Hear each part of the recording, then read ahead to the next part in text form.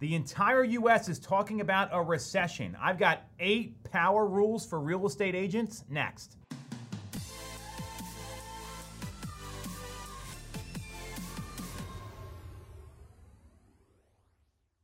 People are nervous about a recession in the economy. This is a fact. It's been happening in every single industry that's out there.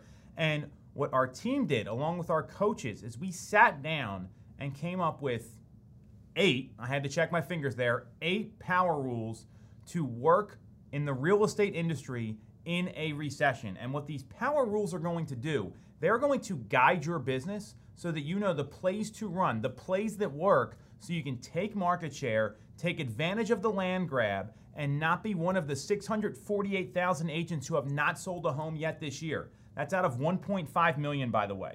So let me run through these, tell you what they mean, and then it's your job to implement them in your business. Number 1, motivation matters. If you are not working with folks that are motivated to transact and they're looking for that perfect home or that sky-high price, you might be wasting your time. Time is going to be at a premium. And it's a little different than the past 24 months where you're not running to show a home because there's a 15-minute window in the middle of the day when you should be doing something else. Motivation is, are they ready to transact? Are they aware of the economic conditions? And how serious are they about moving? Because there's people always out there that will move no matter what the market conditions are. And that is who you need to find. Motivation is always going to be the most important. Power rule number 2. List to last and over-index on your skills. This goes hand in hand because if you're not going after listings on a consistent basis, buyers are going to be looking at more homes right now. They're going to be looking at maybe 10, 15, 20 homes instead of 2 or 3 and writing offers on all 3 like they have been the past 24 months. And that can take up time. Again, time is the finite asset here. So if you're not listing homes on a consistent basis, then you need to work on your skills and get better at listing properties, because the more homes you list, the more of the market you can control, the more of your schedule and time you're going to get back, and the more inbound inquiries and leverage you can use as being the one who sold the most recent home in the neighborhood. So the skills here you want to over-index on are your listing presentation, your appointment setting ability with sellers, making price adjustment phone calls, managing listings, over-communicating, objection handling, and getting people to sign contracts with you. Those are all skills that are kind of lost because most people just fell into business the past 24 months. This is going to be a time where skills will shine through. So that's power rule number 2. Number 3, trust the process and follow up. Most agents don't follow up. We all know this. They also don't prepare appropriately for their appointments. Do you know what homes are selling for in the neighborhood? Do you know the motivation of the seller if you're showing a buyer properties? Do you know the seller's motivation if you're walking into an appointment and know all their hot button issues? Do you have all the answers buyers are going to ask at a showing? Following up and trusting the process are critical because 1, you've got to ask for the order 5, 6, 7, 8 times to see any conversion.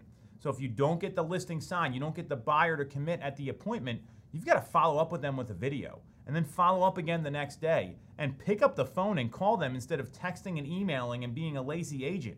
These are all things that are really critical, and your pre- and post-appointment process should be very clearly spelled out so there is no room for anyone to think that you're not on it, you're not getting information people need, and you're following through when you say you will. So come up with your process if you don't have one, and make sure you're following up constantly. That's where all the money is at, especially when homes aren't selling in a day $100,000 above the asking price. There's a lot of lost skills out there, and these are some of them. Power rule number 4, the bigger the pool, the bigger the business. You probably don't have enough clients you're working with right now to achieve your goals. This goes for any agent out there. Many people over the past 2 years, they had 5 hot buyers. That's all they could handle because they were going out and showing homes constantly. That market is no longer here. We are seeing price adjustments. We are seeing buyers look at more homes, and we're seeing days on market climb. And as a result, you've got to have a bigger pool of people to increase your odds of hitting the sales numbers you need per month.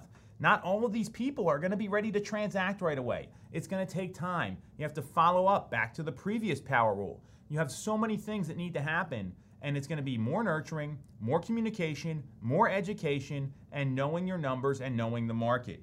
So the more people you have, the bigger business you're going to have, because whoever talks to the most people, they go on the most appointments, they write the most offers, and they sell the most houses. It's that simple. Number 5, plan the day, plan the week, win the month, win the year. Most people aren't prepped when they show up to their job every day, any industry. Most people spend 45 to 50 minutes getting ready to work before they actually start working, and they lost all that productivity time. And the time just ticks away. Again, that's a finite asset. So when you have an ideal day that's time blocked out in your calendar, I'm going to do lead gen from 9 to 11. Then 11 o'clock, I'm going to meet with my assistant and see what's happening. I'm going to go to the training that I have scheduled. I'm going to go meet with somebody or have some seller or buyer calls scheduled. The whole point is your day should be planned out into an ideal day. The easiest ideal day, without going into this, because I've done many videos about it, is set appointments in the morning. Don't let anything get in the way of that. Run the appointments in the afternoon. Simple, easy. So when you plan that out, and then you plan it out for a whole week, and you know when your appointments are going to be, and if you got to put settlements in there, or you have trainings you're going to, or you've got a coffee meeting with an estate attorney, anything like that. When the week is planned out, and you're doing that every week, your Sunday CEO session, right? You're planning out your week. Then all of a sudden, you've got your ideal day. It's planned for the whole week, and you follow that plan. That's how you win the month. The people that fly by the seat of their pants and just jump at any appointment opportunity they can get, they're the ones that don't have a scalable and repeatable business. So it's planning that day and then planning the ideal week and letting the business plan fall together for the month and ultimately for the year. Because you got to start one day at a time. Number 6, proactive is greater than reactive. The agent that waits for the phone to ring will go out of business. Mark my words. The agent that waits for the ideal lead to come in, that's ready to go and doesn't need any pre-qualifying, will go out of business, will starve, or won't sell a lot of houses. Any of those 3. The people that are proactive, that are calling all their leads, calling, not texting and emailing, calling their leads. The people that are calling expired listings, calling for sale by owners, calling their sphere, calling the neighbors where they just sold a home, they are the agents that are going to win. Proactivity, taking action, always beats reacting. Plain and simple. Number 7, drive productivity and profits. If you're not driving your most productive skills, because it's really easy to get busy in this business and not be productive. Because you can work really hard and stay busy, but not be productive. Being productive is setting appointments, having real estate conversations, lining up where your next sales are coming from, putting people under contract. That's productive.